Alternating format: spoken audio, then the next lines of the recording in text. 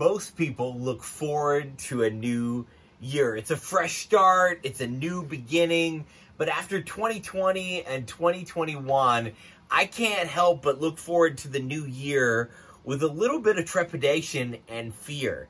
I mean, trauma can produce hypervigilance in humans so that we can see the next threat before it hurts us, but it can also produce paranoia. Like a year, when we go through a year like 2020 and 2021, we can have a lot of paranoia, and we can begin to imagine allies as enemies and normal occurrences as signs of impending doom. It can make our dreams about the future start to look like nightmares. And I don't know about you, but at this point, if the news started live reporting that aliens were attacking, or that we've cloned a dinosaur, or that Russia somehow used a particle accelerator to open a portal to hell, I'd be like, yeah, sounds about right. You know, that's par for the course at this point. After 2020 and 2021, I'm like, yep, that makes logical sense about what's going to happen next. But I want to start the new year believing that good can come my way and not just bad. And I think if you're honest, you're probably in a similar place. You're like, I want to be optimistic about the future. I just don't know how after living through 2 years like 2020 and 2021. So how do we look forward to the future when the past 24 months have been so difficult? How do we look forward to the future when the news is blasting out provocative headlines to cultivate advertising revenues every time we turn on our phone or our television? In the popular Apple TV show Ted Lasso, the first thing Ted does as head coach is hang up a sign that simply says, "Believe." And then over the course of 2 seasons, we slowly see the team begin to trust him and believe that they can become better both on and off the field. The sign he hangs up becomes an invitation to start believing. Because somewhere they had settled for what was instead of believing in what could be. And how often are we guilty of that exact same thing? Sometimes when people fall down, they have the breath knocked out of them. And then sometimes after a series of difficult life events, people have the belief knocked out of them. And I think that's exactly what's happened in 2020 and 2021. It's been a heck of a year, a heck of 2 years even. And I think we have our belief knocked out of us. I want this message to help you collect your breath and rediscover your belief. But before we can talk about how to rediscover our belief, we have to talk a little bit about how beliefs are formed. Beliefs are shaped by our assumptions, our emotions, and our experiences. Cuban poet Anais Nin says, "We don't see things as they are, we see things as we are." Our assumptions often come from our family of origin or the community we grew up around. We assume the way the adult people in our childhood saw the world is the right way to see it. Many times these assumptions are only challenged when we get around a new community. When we're surrounded by a new community, like when we go to college, that's when these assumptions about what we believe can change. Our emotions also shape our beliefs, but most people really don't have the emotional intelligence to dissect what they're feeling and why they're feeling it and how it affects what they believe about themselves and about the world. And finally, our experiences also shape our beliefs. Our brains are always looking for patterns, stories in our lives. Like, it's just the way we're designed. Humans look for patterns and stories and design in their lives. Now, that means that sometimes we're noticing the hand of God at work in our life and in our world, but sometimes it means we're miswriting the story that we're in our minds. We're noticing the wrong details and we're putting them together in the wrong way. We're drawing the wrong conclusions about what is happening, and we're calling the cliffhanger in chapter 1 the overarching theme for our entire lives. If we're not careful, we'll see the pattern of 2020 and 2021 and assume 2022 is just going to be more of the same. There's no point in getting hopeful or optimistic about it. All three of these complex areas work together to form our beliefs, what we believe. When I say I want to be able to look forward to 2022 with a belief that there is good coming, we're going to have to address all three of these areas that form the foundations of our beliefs. And that's going to be hard work. That's not going to be a listen to 20-minute message and somehow it's an instant cure for all my problems. You're not going to be set for 2020 just because you listen to this and you're like, oh, that made a lot of sense. Good. Now I'm hopeful and optimistic.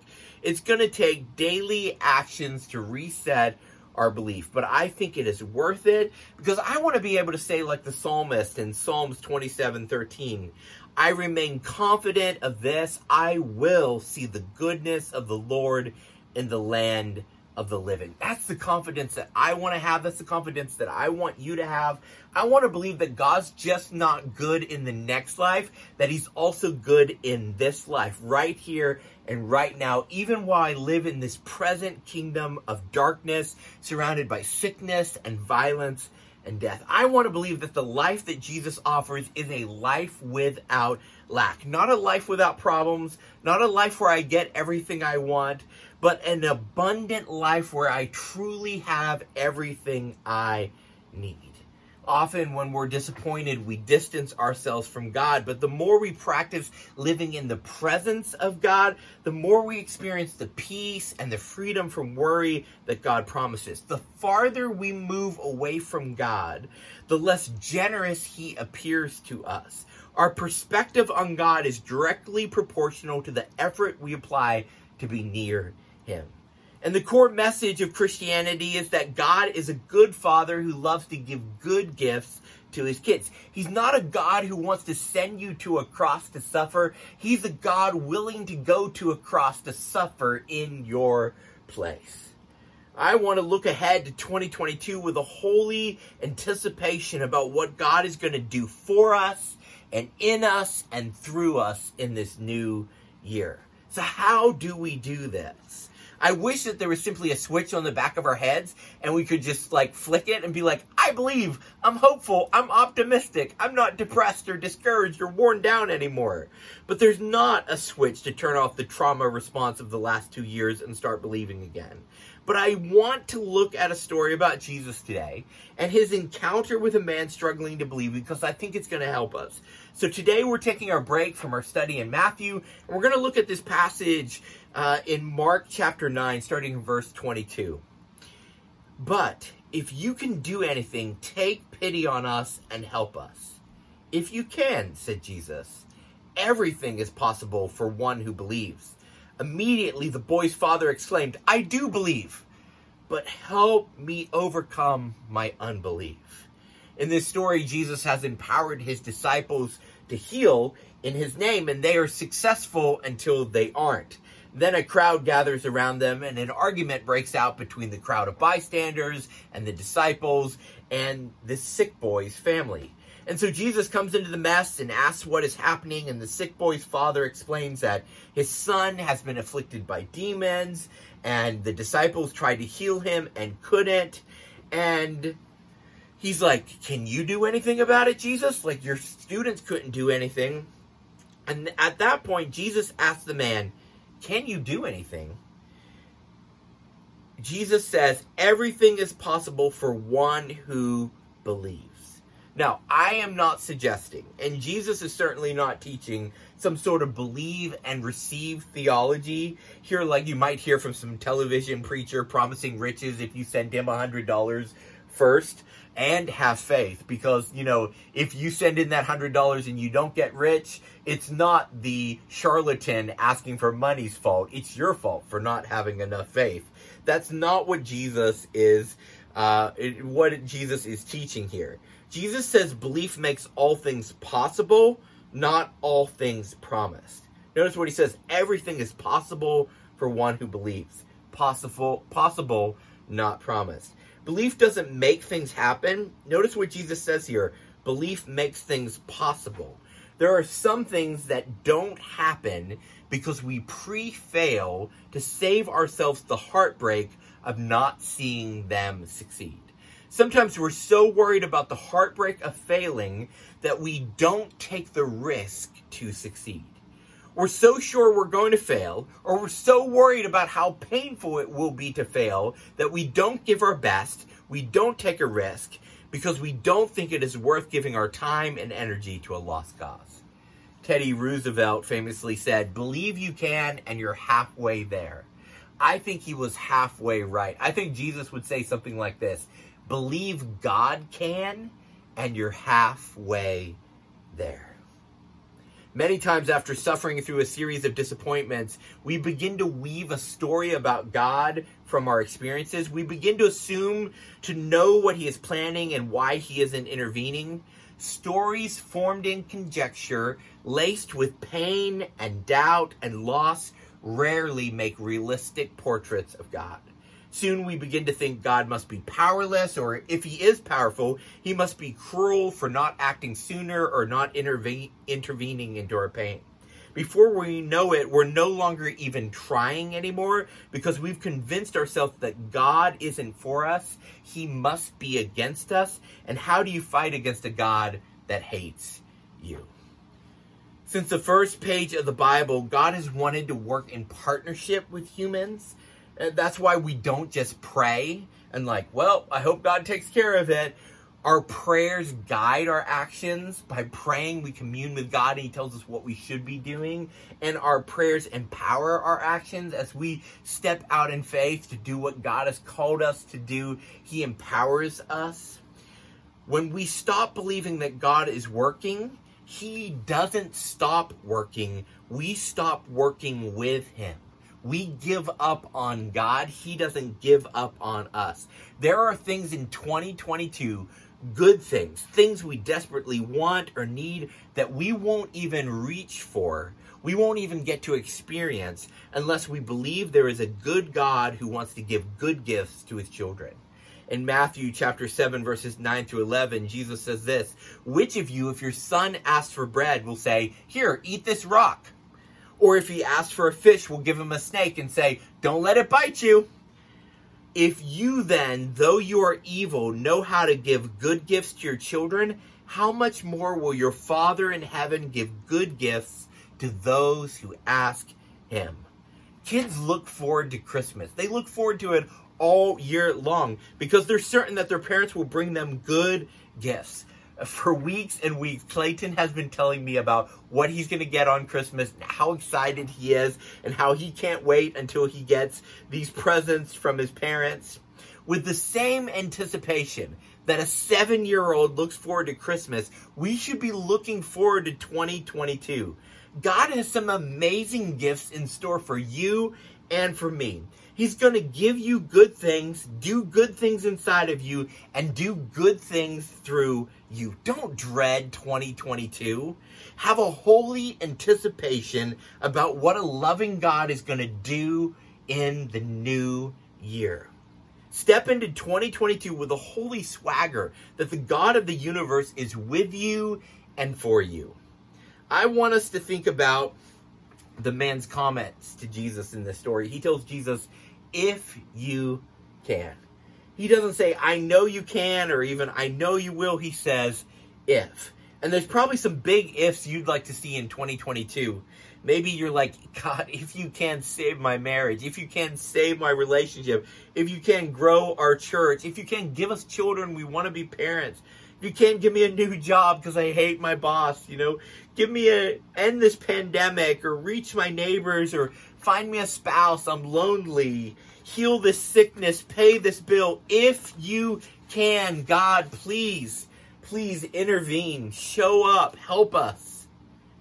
With Jesus, there are no lost causes. This is a God who turns crucifixions into resurrections, who turns sinners into saints. He makes the barren womb full of children. He turns graves into gardens and ashes into armies. He trades the worst part of ourselves for the best part of himself.